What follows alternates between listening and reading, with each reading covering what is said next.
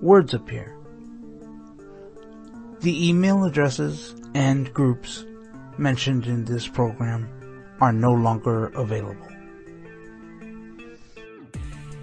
The Blind Handyman group does exist in its new incarnation on groups.io. To join, send a blank email to blindhandyman+subscribe@groups.io.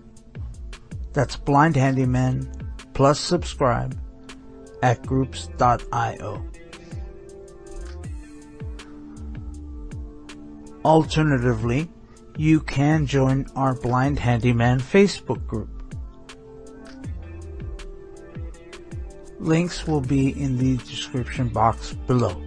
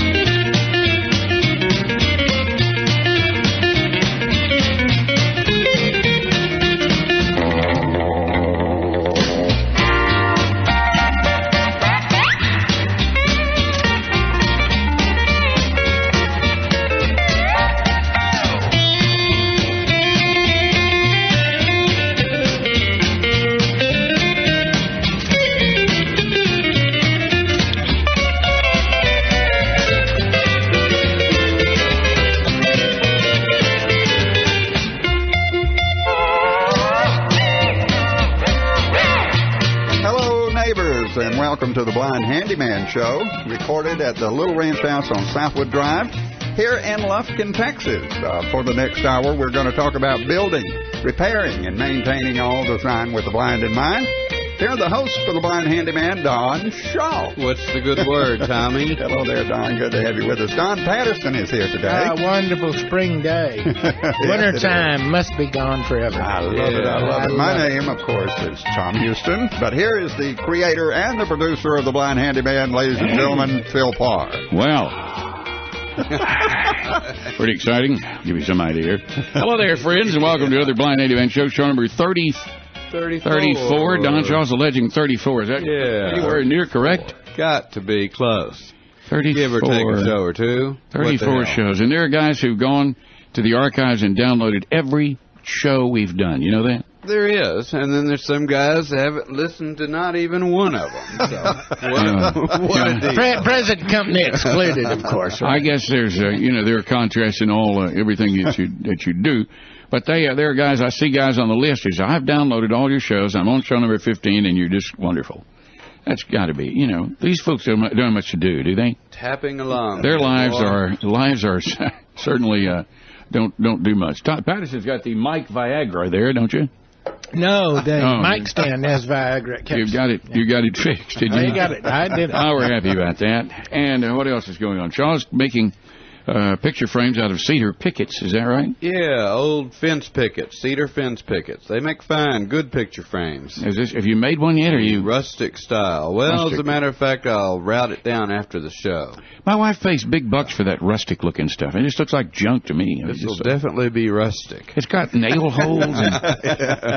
This has nail holes in the pickets. Thing from I listed that with my realtor. My house is rustic. Rustic looking good. Rustic. She bought this thing, and I saw it leaning against the wall. It was out on the porch, leaning against the wall. It was a piece of tin with a little kind of a frame around it. It had a piece of barbed wire at the top. And I thought, well, I'll throw this away. It's a piece of junk, Jeez, and she just ordered it from. Want to do that? Ordered it from some schmuck in San Antonio for $40. Jeez. Yeah. We need to build some of this stuff ourselves. I got lots of cedar out front, show off there. Well, the warden has a picture hanging on her wall. I mean, and this rustic can go into objects or either in pictures. and it is a picture of a blue jean jacket hanging on a clothesline. I mean, I'm going, what? You know, it's like, really? Yeah. So you tell me, but I tell her every time I see her, it's my favorite picture. Certainly your favorite picture. And she's letting you stay and drink with the Cowboys today. The bracelet is off. Bracelet is off. Just for today. Batteries are down. The work release program. Try to mainstream me, get me back in society. Well, it's certainly nice to have you with us. I'm glad to be here. And you notice I provided my own transportation.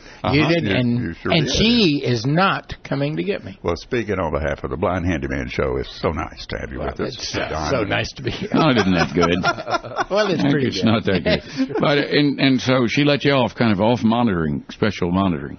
Actually, I took myself off. I took the bracelet off and flung it at her. No, you didn't. Well, I laid it on Sure. Yeah, in the middle of the night while she was asleep, you probably did. Anyway, we are gathered here. Tom Fussell is with us. Tom, are you there? Tom's not speaking. He's not talking. Well, I wouldn't admit it either. Tom's in the shop working diligently rebuilding a microphone power supply for me. And it's only taken a month and a half. Power supply. But it's probably quit just then. A little microphone power supply. I have these old Altec mics that I've had since they were used, and I bought them in 1964.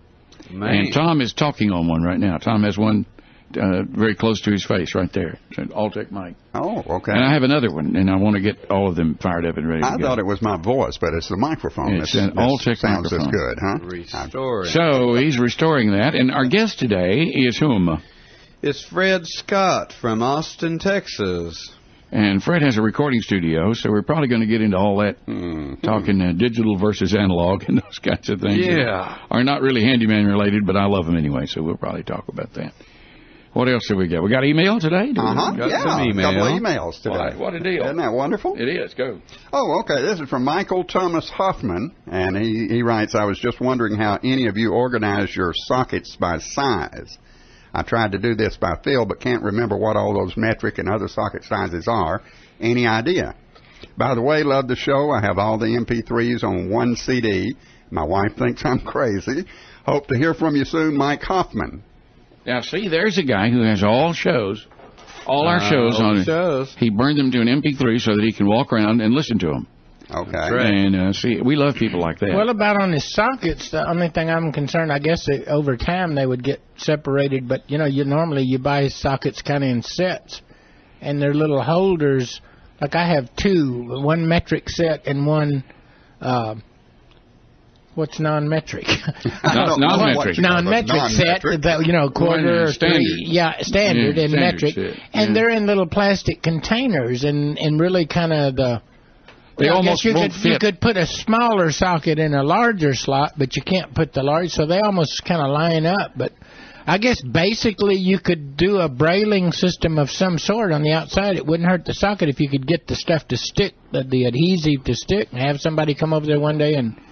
metric's going to go in numbers like 8, 10, 12, what have you, and sockets are going to be, 3/16 or 1/8 and 3/16 and a quarter and blah, blah, blah. So you may have to label them, but actually they do go up in size in outside diameter. Of course, now I can understand how, say, the two sizes next to each other might be hard to discern, but you can sure tell a half-inch from a...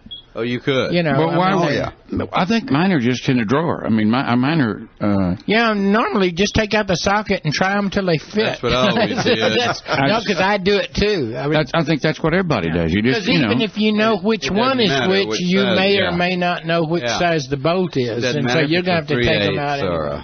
But sighted guys can look at one and say it's 3/4. They can. Of course, it's written on there. If you do it often enough, yes. But if you don't, I mean, you're in the same situation. Of course, half the time they'll say that's a 3/4, and it'll actually be a 7/8. Right. So I mean, they're not going to know any better than you are. I just keep fooling around until I find the one that I want. I don't know. Like I say, aside from labeling them, which I think would be a lot of trouble for nothing. I think I do what most blind and or sighted people is try it till it fits. And Well, the only other thing, if you didn't have a way to organize them, would be to take up a board, put it up on the wall, and put a bunch of little small nails and hang them on these little nails in the order they go in. Get some sighted person to to do that for you, and then you could put a label above them. And if you were organized enough to always grab one and then put it back and get the next one, it'd be good. I'm not. I'm organized to a fault, but I'm not that organized. Well, you could. What I would suggest, if you really, I mean, we're into that now. I know because metric, anymore. Believe it or not, as long as we've had metric, I've probably used my metric sockets twice as opposed to my standard sockets all the time. I have never, even working on my lawnmower or working on this, I just have not encountered metric. I mean, maybe it's just me, and I do, quite a bit. But I guess what I'd say, if you were going to eliminate some of the problem, get somebody to come and help you just one day and get you 2 drawers and keep all the metric in one drawer and the standard in another, and then at least that would eliminate that. Well, I guess if you really want to get excessive, you could take different sized drill bits and drill holes in a block and line them up like that. I mean, there'd be a lot of ways to do it, but I'm not trying to put you down, but I don't know why it's necessary. I just, I know that I want a small one, and I just look around until I find the one that fits the bolt I want, put it on the ratchet, and go. Right. And like I say, I've never encountered that many metric. I know in certain areas you may. And I do have a wrench set, an open and box end set that are in a leather pouch, and they are separated. Metric, and that's the only separation I would do. I would keep, because you can get into, like if you're trying to put a metric on a standard one and it slips, and that kind of gets irritating, or you could round off the corners or something. So I would separate them by category. Yeah, if you put a wrench on a nut and it doesn't exactly fit, don't do it, because you're going to... If it don't fit, don't force it. If it don't fit, don't force it. Yeah. Now, be careful. You're getting into dangerous territory. That's opposite of what I heard down. But anyway, get out of town. He's cut off. Don't force it. Get a bigger hammer. If it doesn't fit the bolt, don't do that, because you'll end up rounding off the corners and you won't get anywhere anyway. Exactly. Yep. I decided the other day I decided my front door, not the door that we go in and out, but the door that goes out on the front porch, wasn't closing tight enough. In other words, there was sound coming through it. So I took the striker plate off that the thing fits. You know what I'm talking about? Yeah. And I put it back. Well, I put it back wrong, and I ended up eating the screw out. I couldn't get the screw out. I had to get the vice grips finally and get the screw out. This thing that would have taken 5 minutes took an hour. Yeah. Go to the shop.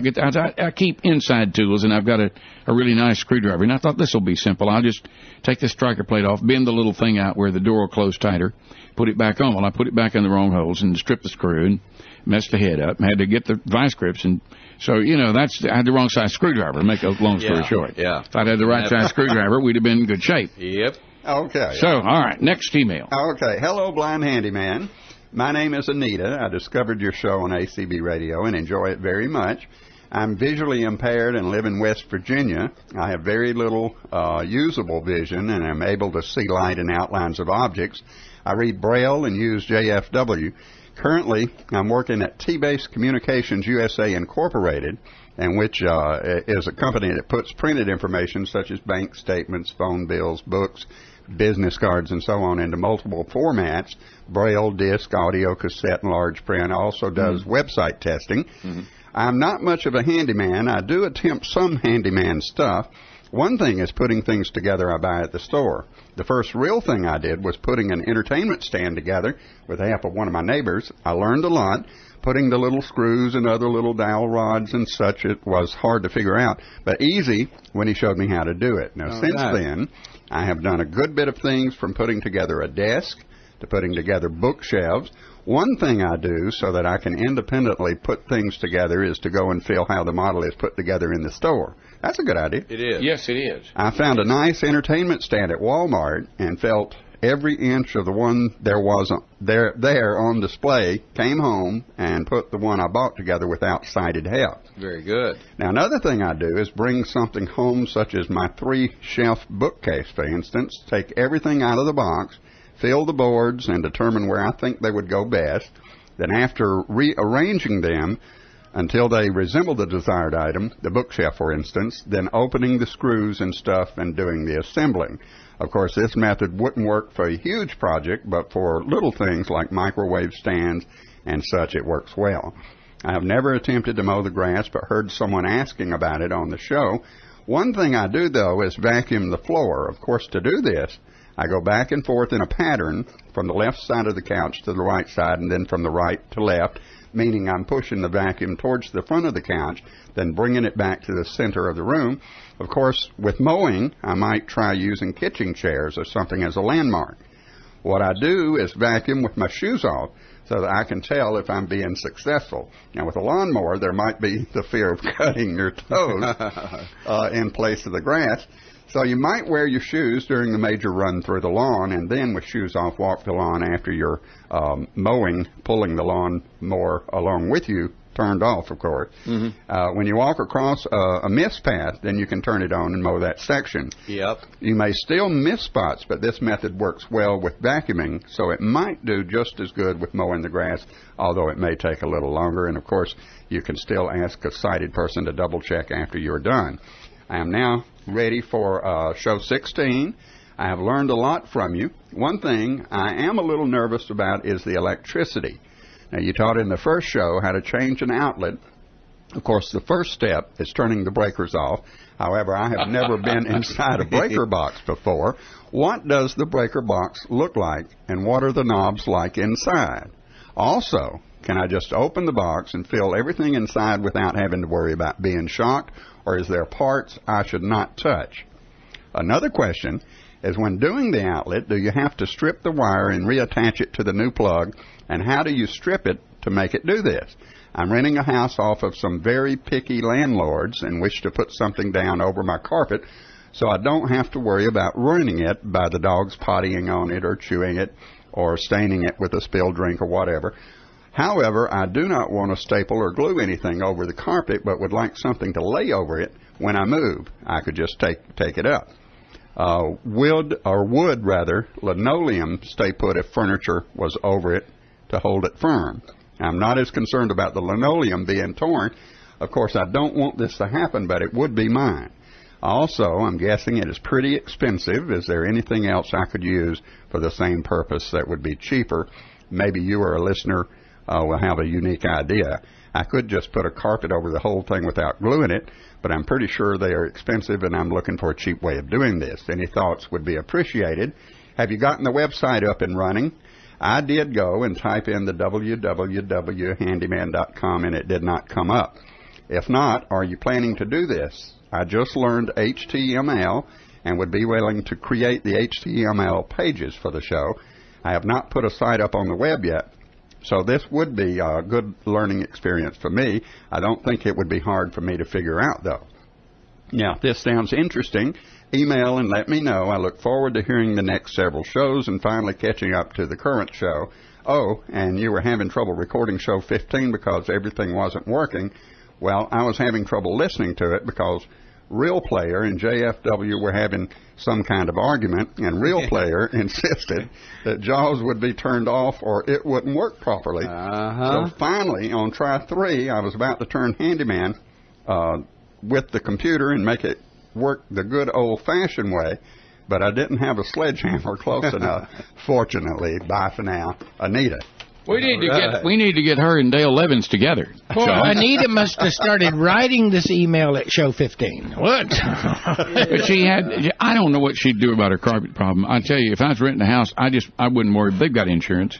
Yeah, either you've paid a pet deposit or not. I've got rent. Just figure on forfeiting your pet deposit. Maybe clear plastic. Clear plastic would work, but that's going to tear. Anything's going to sweat, and then you're going to have trouble closing doors. If obviously you've paid just maybe limit the dog to certain areas and to certain rooms, or teach the dog to go outside. Of course, Charlie. Now, since Charlie's gotten old, she's almost 15 years old. She's gotten to where she doesn't ask to go outside anymore. They don't know. Yeah. She doesn't. And you can't fuss at her. She's 15 years old. Yeah. She can pee anywhere she wants to, I mean, what do you say to her? She just does what she wants to do, and you're not going to.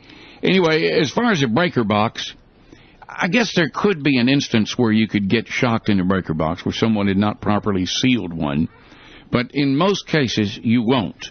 Most cases, you can open that breaker box and look in the breaker box. And I'll tell you one thing, if that's bothering you, one time at the radio station, we had some noise in a piece of equipment, and I wanted to find it. So I went down there at night when there'd be nobody there and just turned the master switch off because I didn't need the light until I could figure out and turn everything off. Yeah. And so I knew that I didn't have to turn individual breakers off. And you might try that if the electricity bothers you, but there shouldn't be anything in the breaker box, and it's just a box full of switches. And each switch turns off a circuit in your house. For instance, one switch will turn off the lights in the dining room. One switch will turn off the lights in the living room. One will turn off the plugs in your kitchen. So figure out what switches turn off, turn one off and go back in the house and see what won't work. And then you'll know you can Braille label that box so that if you want to work on something. She had another question. Well, there's two things. One thing I'd like to comment on the breaker box, and you will get the right thing about the main breaker up front, especially with a blind person. And I've done, I can do most wiring, for myself. And I've gotten in trouble sometimes just flipping breakers because depending on the age of the house, sometimes you have an outlaw plug, I call it, that's not really on the breaker, even though it's in a room. And so in older houses, probably turn off everything, even though, like my house does not have a main breaker.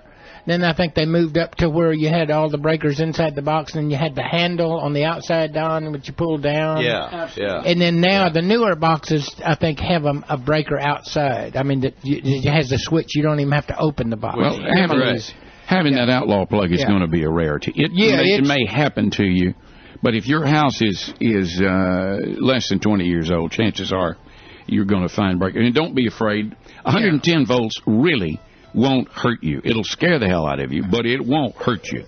Getting into 110 volts. What do we need to do? Take a break here and put our guest on. Be back more with the Blind Handyman Show in just a minute.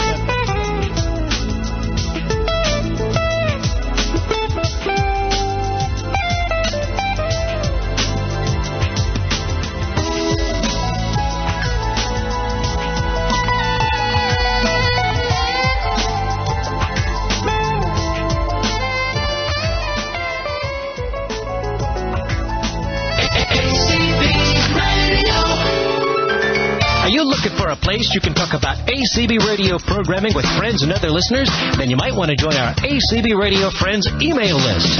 You'll get all the announcement information you'd normally get from our ACB Radio announce list. And you can take part in email discussions with staff and listeners. All you got to do is send a blank email message to friends-subscribe at acbradio.org. Tell me one more time. Just a blank email message to friends-subscribe at acbradio.org. Keep in touch. ACB Radio, the station that is out of sight. Hang out with other ACB Radio listeners. Talk with the hosts. Provide suggestions about the future of ACB Radio.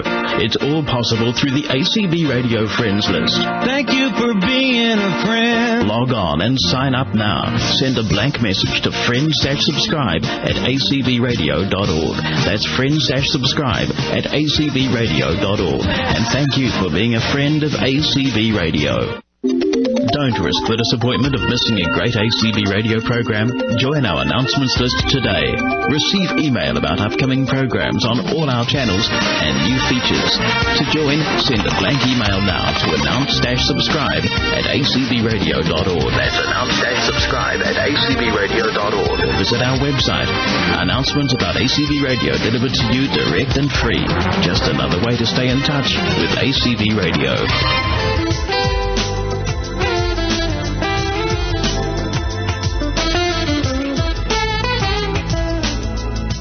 This is The Blind Handyman on ACB Radio Mainstream. Be sure and tell a friend about the program and email us often, blindhandyman@hotmail.com.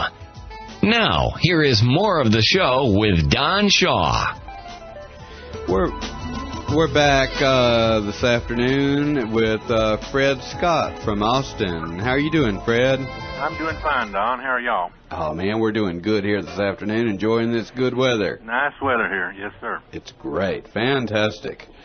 And you live in Austin? That's correct. Well, Austin is a great town. It's gotten too big for me. I spent a lot of time there as a kid. Did you go to our School for the Blind in Austin. Yes, I did. Graduated there in 1965. In 65. Right.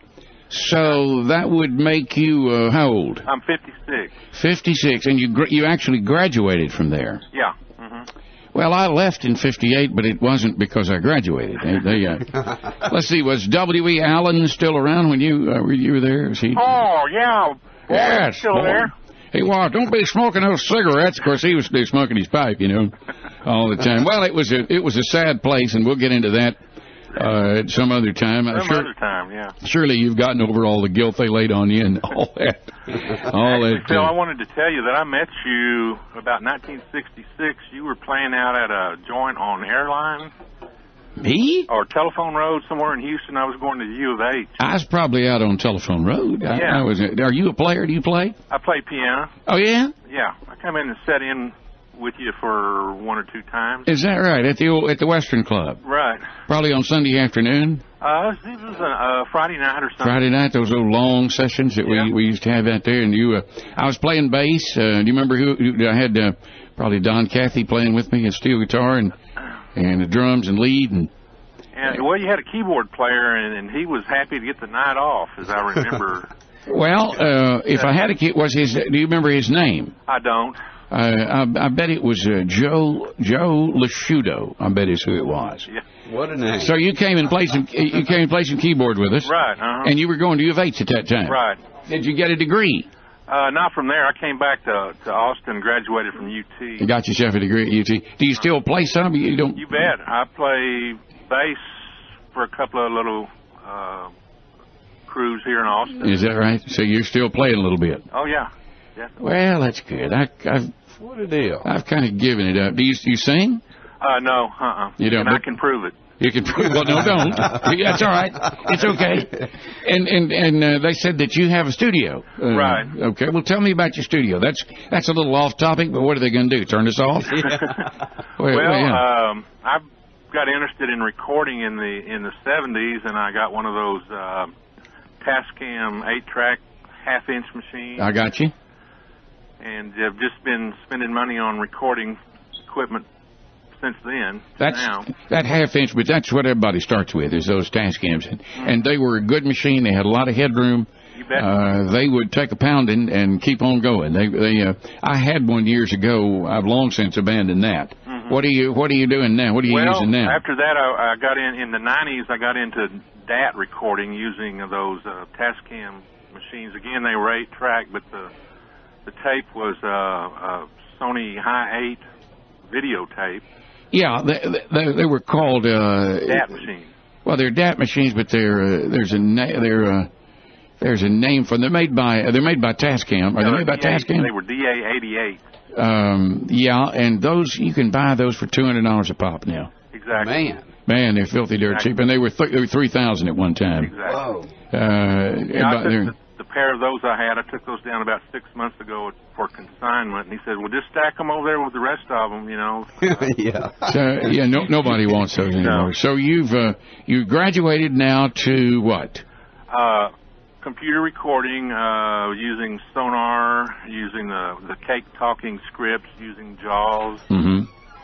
And so you're recording on the computer? Yeah, it's all direct to the computer now. My only thought about that is mixing. How do you, when you've got 24 tracks done, how do you mix? Well, the Cake Talking scripts help a lot. They've got shortcut keys where you can jump from track to track. You can jump to different parameters on each track with shortcut keys. Mm-hmm. You can pretty much go pretty fast right to where you need to go to do something. Change the volume, pan, add an effect, add highs to channel 7 or whatever. Right. Yeah. So you can do. I guess your tracks are unlimited on a thing like that. I've gotten up to 27 tracks on a couple of projects I've done here recently without any hiccups. Yeah. Whoa. And you have a way of playing it all back, taking each track separately and fooling with it, mixing it. Right. And you playing can it. solo. There's just more or less like working with hard tracks, so to speak. Yeah, You can solo, and you can select a track and add processing, whatever you need to do. Mm-hmm. You can take a track and export it out of Sonar into SoundForge if you want to work in SoundForge to edit something. And you've got SoundForge also? Yes. So you're set up, ready to go? Yeah. It's a good setup. Basically what I do is a lot of...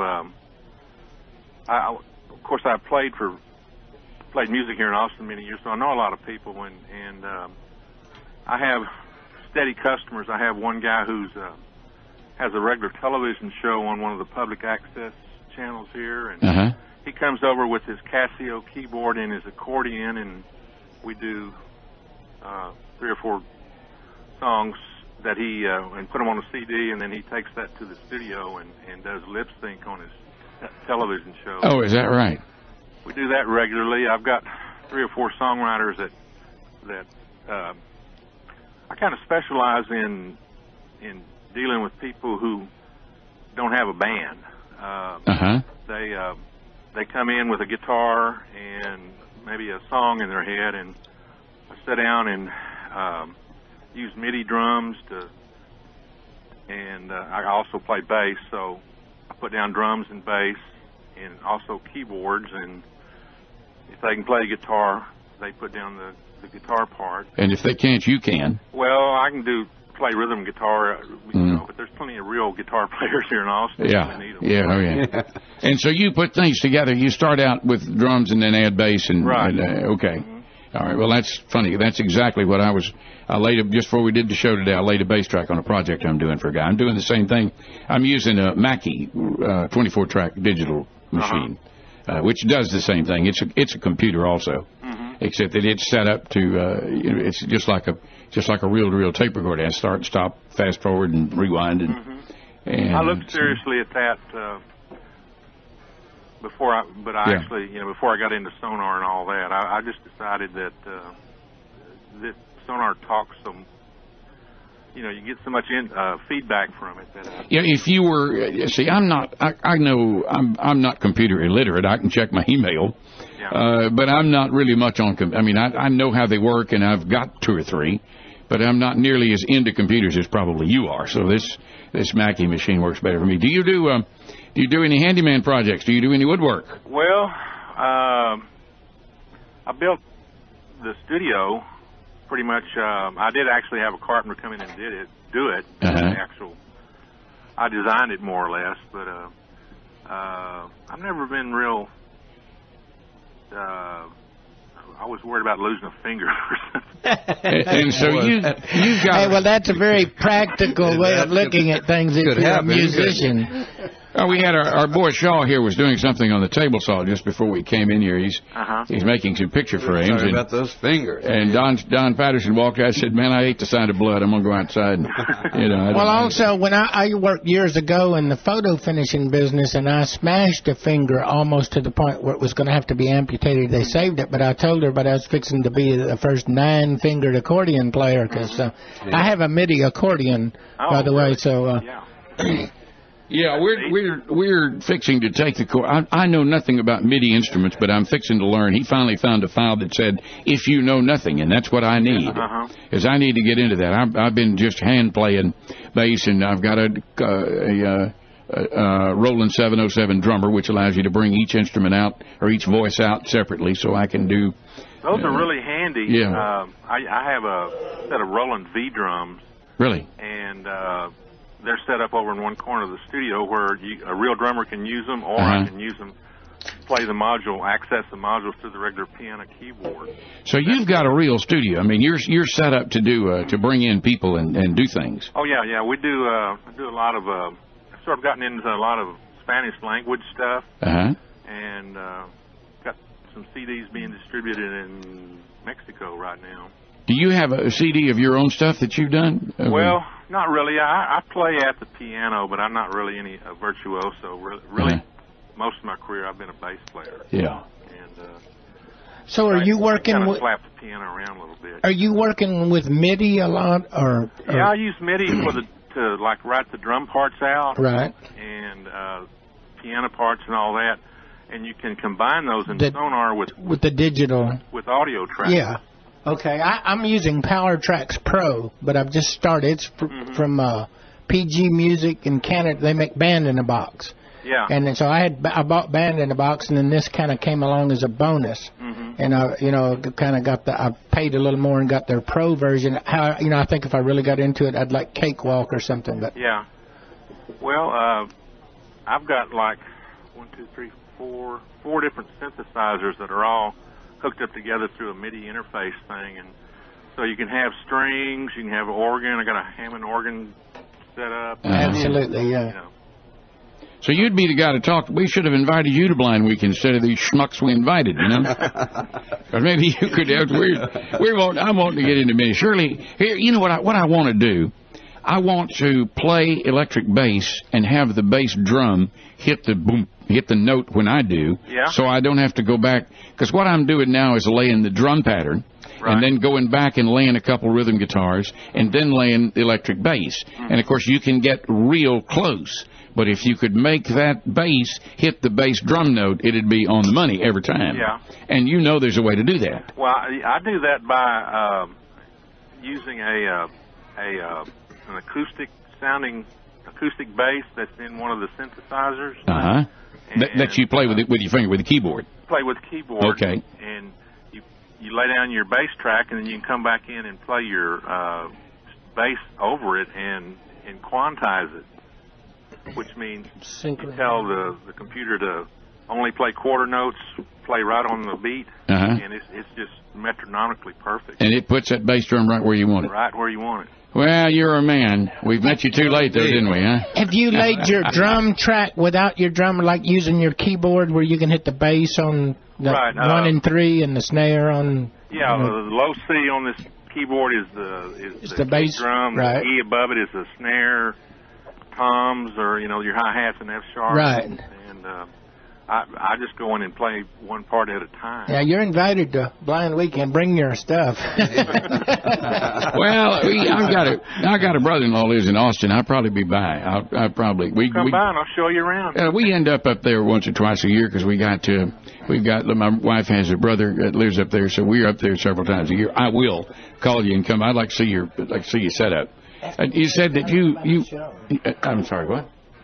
No, I could ask him. How did you find out about? Have you listened to Blind Handyman? Oh, I'm subscribed and have been listening to it since it started. Interesting. Very good. We need all the help we can get. You say that. Good to have you on the list. list. I said, I don't do skill saws and all that stuff, so I really haven't.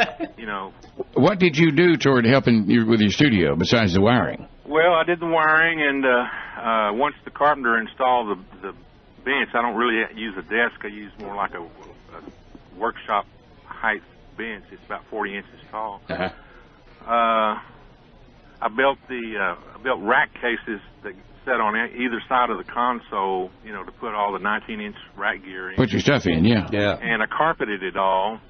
The control room is all the walls I carpeted with just commercial grade carpeting, and we put Sonics on the ceiling. That's a commercial sound absorbing material. And my wife and I, she's also visually impaired, we put up acoustic tile in the main recording room. It's about a 14 by 18 size room. So you have a separate recording room from your control room? Right.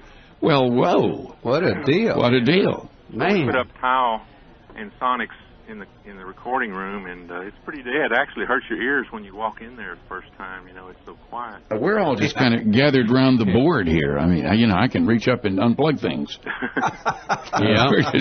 That's true. We're just sort of sitting here by the board in the room, but that's all right. We like it that way. It's good. Well, that's good. So you're all set up and ready to go. That's I guess Austin's a place to be if you want to do studio work, though. There's plenty of. Yeah, it's competitive. There's probably 90 studios here that advertise as such. Really? Probably a lot more garage-type deals. Yeah. Really? Bedroom-type studios. There's so much of the equipment now computer-driven, and the little boxes you can use to get guitar sound. Yeah, and it's cheap. You can record in your bedroom, It's cheap now, whereas used to, you'd have thousands of dollars invested in big 24-track reel-to-reel machines. Now, I think the Mackie that I bought was $2,500 for a 24-track hard drive digital machine that I wouldn't take for. I love it. It's the best thing I ever bought. You know, it's kind of strange. You're talking about all these little additions you can get. I have Band in a Box, which I told you about, but also I saw now Yamaha makes a little standalone chord generator type MIDI thing, and its little advertisement says it'll never quit you like other musicians will, and it doesn't drink near as much beer. And so, and you can program it, recognizes like 27 different forms of chords, you know. And it'll show up for the gig. It'll show up for the gig. If you can carry it, it's going to show up. So. Well, I'll tell you what. Next time I'm in Austin, I'll give you a call. Whereabouts the city? Where do you live? I live Central Austin. I'm about 2 miles north of the blind school. 2 miles north of the blind school, which is Central Austin now. Pretty much, yeah. Buddy boy, it wasn't when we went there, was it? No. I mean, 45th was a northern outpost of the city then, but it's my brother-in-law lives in Round Rock, which is Austin now. Right. I can remember hitchhiking from Austin to Taylor, going through Round Rock to go up to KTAE because we had a friend that worked up in the Taylor radio station. We go up, and it was a long way. Seemed like, well, Round Rock now is part of the city. Right, it's all merged now. Well, Fred, are you a fugitive from the blind school? Did you attend? Yeah, as I was telling you, I graduated there in '65. Okay. Yeah. You've got to stay here for the whole show. Well, I was doing an errand for Tom. I was doing a very important errand for Tom. He was going. I was fetching the beer, Fred. For Tom. That's what I did. You can't say that on the radio. Oh, I'm sorry. I was fetching. Fred, I'm going to come see you, and I want to look around your studio. I'll give you a call next time I'm in Austin, Texas. Okay, Phil. And talk to you guys. If on the off chance that you're ever in Lufkin, we're right here. Okay. Hey, Fred, nice to meet you. Good to meet you, sir. Talk to you, Fred. We'll be visiting with you a little bit later on, and good luck with your studio, sir. Send us a CD if you get anything we think we could use. MP3. How about that? Hey, that would an MP3. That would be cool. Send us something from the accordion player. Okay. All right. Thank you, sir. Back with more of the Blind Handyman Show. We're going to talk about how to sell your house or not to sell your house in just a few minutes. More in a minute.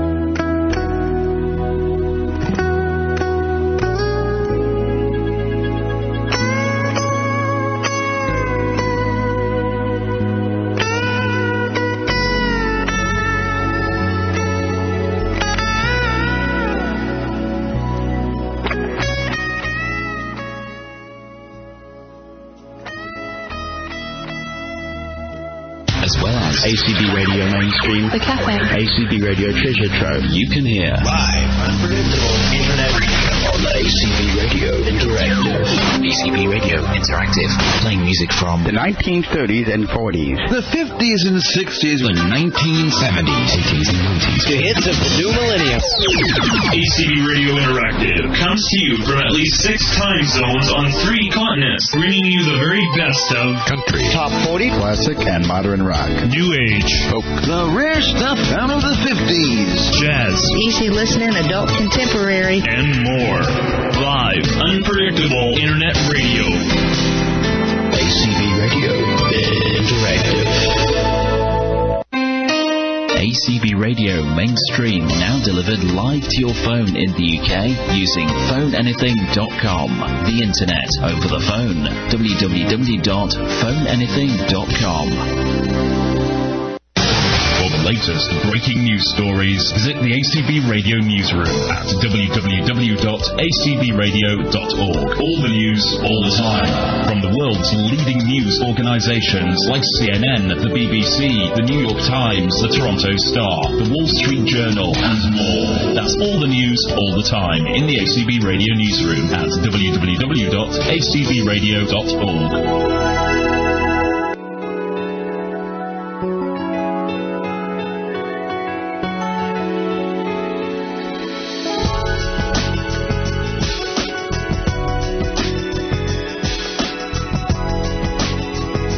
Thanks for listening to The Blind Handyman on ACB Radio Mainstream. If you have an idea for a topic or project you would like us to discuss, let us know at our address, blindhandyman@hotmail.com. Now, back to the show with Don Patterson. All right, Tom, I assume you introduced me. Yeah, we said, take it away, Don Patterson. Okay. We were chatting off the air in the green room here and got carried away. Oh, well.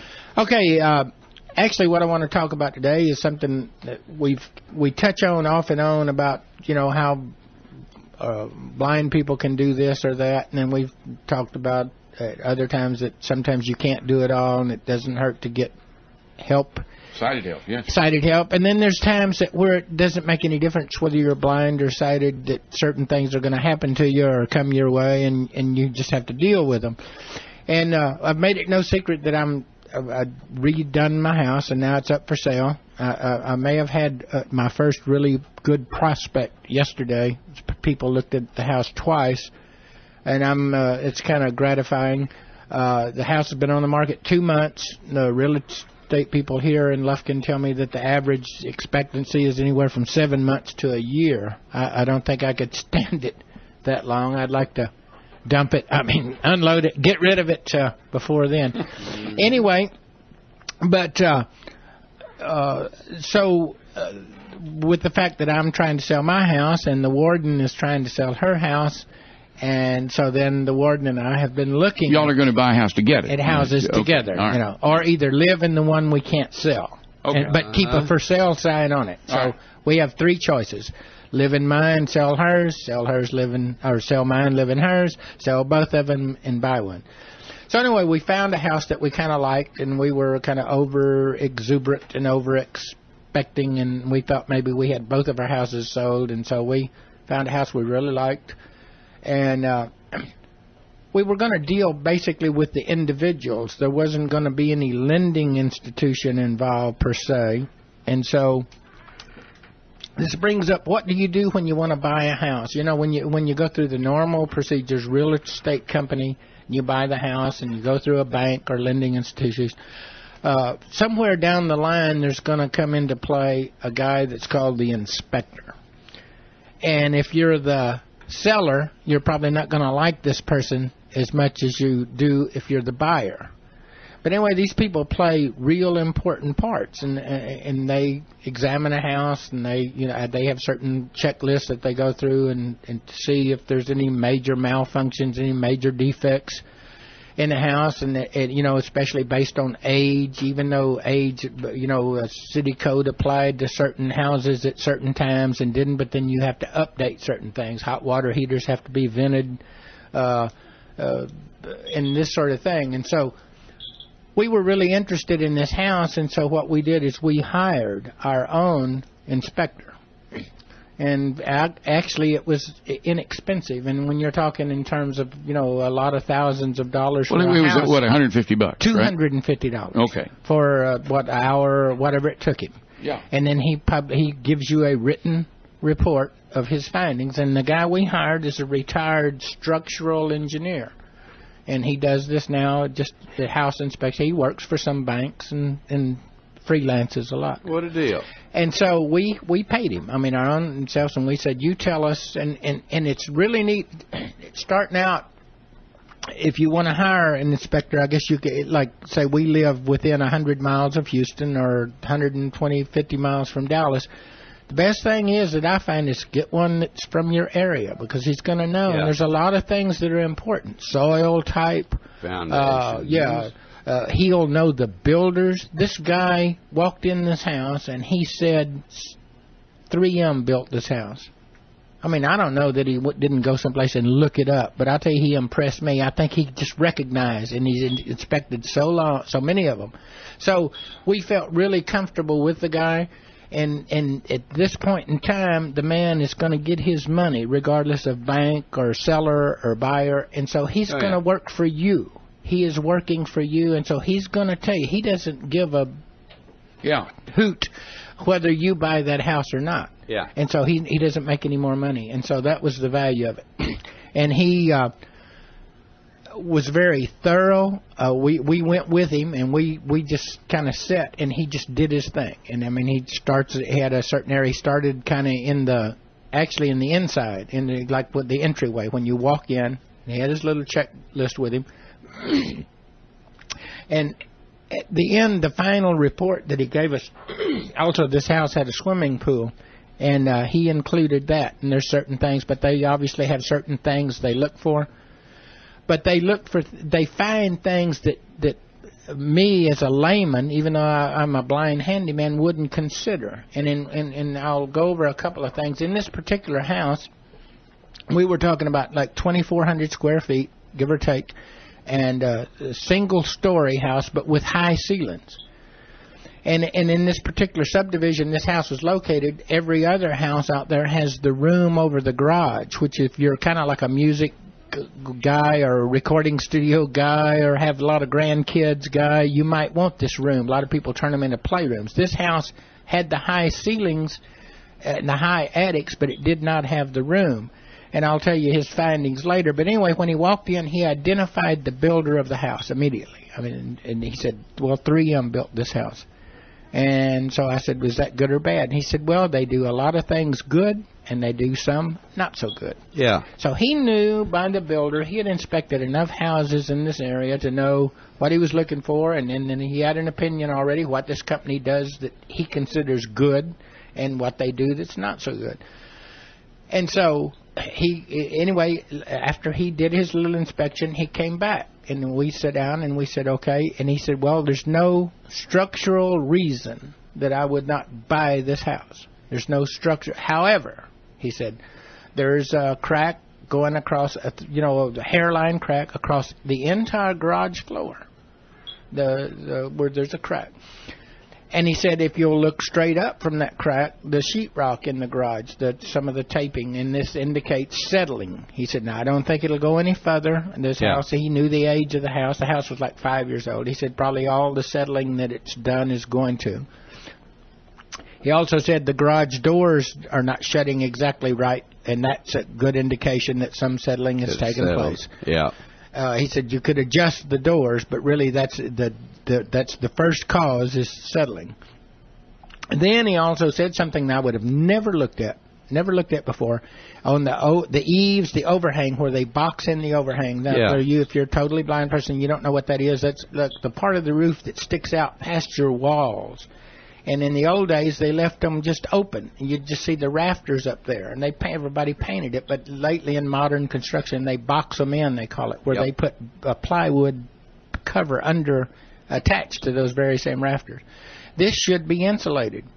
And over porches, there was a porch. And in the garages, there should be. And he noted that in this particular house, there was not very good insulation in these eaves, overhangs, and or the patio decking that had a sufficient attic that would accommodate insulation, and over the garage. And he said this does nothing but just add to your electric bill. Yeah, that makes sense. And so he also he talked about identifying problems like if you have any kind of settling like cracks in brick. Now, he didn't find any, but he said in some houses where they've had slab problems before, a lot of times it's real identifiable around fireplaces, and that fireplaces will leak. Don Sean, I don't want to talk about somebody that's got a fireplace that leaks in their very own home. Is your fireplace leaking, Joe? No, mine. Yours on Allendale. Mine did. Oh, I knew about that. I patched some mortar. I know. But, it took weeks, months, years. But anyway, this is a dead sign that I would have never thought about. Yeah. And basically, in an investment, a major problem that he talked about that people are most concerned about, and it comes region to region. Like there's different laws and different rules and different regs, like from Virginia, say, to Alabama to over here to Texas. East Texas has a particular problem. We have a lot of clay soil. And anyway, the major concern of potential home buyers, is slab problems. Concrete, the slab. Most of the houses now are not built on piers and beams. They're slab construction. And there's really one major cause for problems, and it can work two ways, but it's either too much water or not enough water. Yeah. Too much water, the soil swells if it's not prepared properly before they pour the slab, and it actually pushes the slab up. Even in places or a corner and causing the whole structure to shift. Or too little water, in drought times, they encourage you to use a soaker hose around the perimeter of your slab. Yeah, it will sink. Yep. And so this, of course, there's identifiable problems that you can tell you, like inside the house, cracks in the sheetrock, diagonal cracks above windows, doors. A lot of windows and doors won't close properly, or windows have actually sunk in the framing where they're hard to open, or in the corners. But primarily, a good indicator is around fireplaces. Tile, if there's tile around, like a lot of people have a little hearth on the concrete, and the tile will be cracked. And I looked at a house where we found another little house that we kind of liked, and it suffers severe slab problems. They were repaired. Yeah. But anyway, so this guy is kind of like the most valuable tool that you could, I mean, for $250, if you're talking in terms of, $150,000, $200,000 or whatever your price limit is. It's nothing. $250 is the cheapest way out. And, and even with the banks, they're the guys that's going to tell you whether they'll loan you the money on the house. I'm not so sure that if I'd do it again that I wouldn't hire my own anyway. Yeah, just to be able to know, it's definitely a plus. Remember, Don Shaw, the house she bought on Allendale? Yeah. And the inspector was over looking at the house, and Mary and I walked around the back of the house and went, well, gee, these windows are down around your knees, aren't they? Yeah. And sure enough, from that hill that you lived on there, a ton of dirt had backed up against the house. You could reach up, just stand flat-footed and reach up and touch the roof. Yep. So there had much dirt. I mean, these windows are down around your feet. Yep.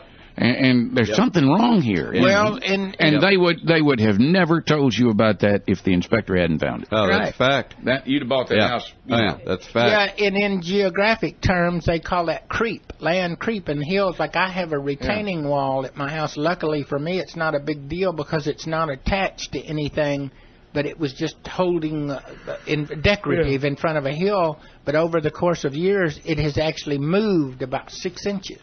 Oh, God. And so, but like I say, the neat thing, the old inspector, when you're selling the house, he can bring you dread and doom and gloom. Yeah, sure. It depends on which end you're on. And so, but if you're buying, and which we were, well, that's the guy that you want. So, anyway, that's just my take.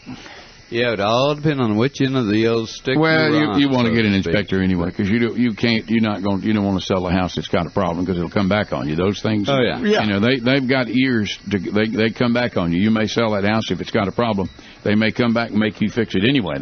You have to declare in your little disclaimer that your house is in structurally good shape, and if it isn't, they can come back on you. Luann, my wife is an attorney, and she handles those kind of things. So if you have one, give her a call. No, only kidding.